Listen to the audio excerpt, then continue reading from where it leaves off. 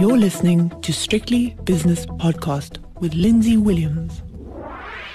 The JSE has opened its doors for another day, so it's time for the opening with myself, Lindsay Williams. Good morning. Let's have a look at the Stock Exchange News Service of the JSE Securities Exchange first of all.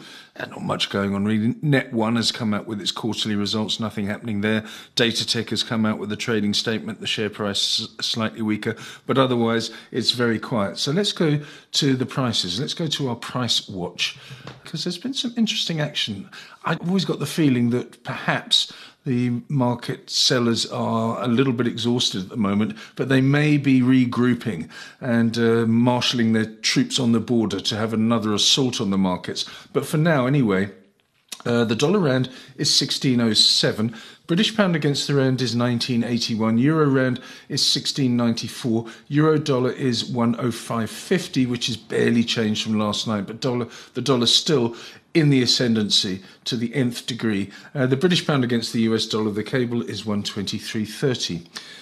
Last night on Wall Street in the United States of America, the Dow Jones fell by 0.25%, the S&P rose by 0.25%, and the Nasdaq rose by nearly 1%. So a little bit of shifting going on there. This morning in the Far East, it's green across the board, but only by very small increments. Tokyo is 0.2% higher, Shanghai up 0.75%. The Hang Seng's doing the best, it's up nearly 1%, and the All-Share in Sydney is up 0.25%.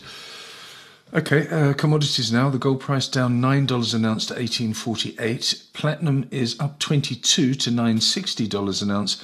And palladium has gained by $13.50 to $2,058. Crude oil, it's been so stable compared to recent months, weeks and days. Brent crude oil is up 2.25% to $104.70. And West Texas crude is $101.90, which is 2.2% up as well. Natural gas has fallen 0.7% to 7.333 to be exactly precise. The South African 10-year bond yield, it was 10.25 yesterday, and it's fallen by 10 basis points. So that's people buying bonds, because there's an inverse relationship. It's 10.14.5 at the moment. And the US 10-year is... had a really big day yesterday. At one stage this week, it was 3.20%. It's now fallen quite sharply, the yield that is, to 2.94%. Bitcoin just keeps on going. I think the crypto thing was quite fun while it lasted, but it's not going to last, and it hasn't lasted. And that's not investment advice, by the way. All I'm saying is that it had to happen. It's well below half of what it was in November when it peaked. It's 30,377 at the moment, which is a 5.5% fall. People will still buy it. It's like NFTs, you know. NFTs, nobody knows what it is, but they buy it because they think they should be buying it, just like cryptocurrencies. Anyway, enough of me pontificating. Let's go now to the JSE movers after around about 25 minutes of trading.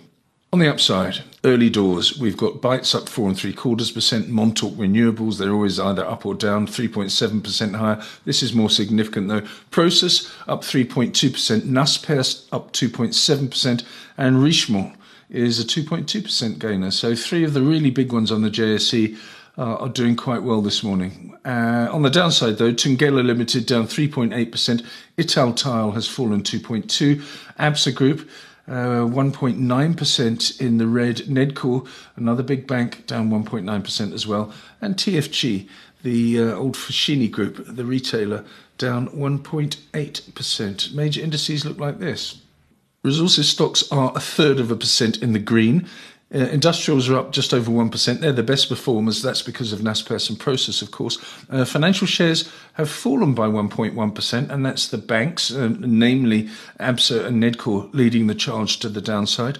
The top 40 index is a gainer of just over 0.33% to 60,577, and the all-share, the overall index, is up 0.25% to 67,119. I'll be back later with Wayne on Wednesday, and of course the 5 o'clock shadow, and tonight that'll be populated by Scalp Glow from PSG Wealth. So please join me for both of those. The views and opinions expressed in these podcasts are those of Lindsay Williams and various contributors and do not reflect the policy, position or opinion of any other agency, organisation, employer or company associated with strictlybusinesspodcast.com. Assumptions made on the analyses are not reflective of the position of any other entity other than the speaker or the author. And since we are critically thinking human beings, these views are always subject to change, revision and rethinking at any time. Please do not hold us to them in perpetuity.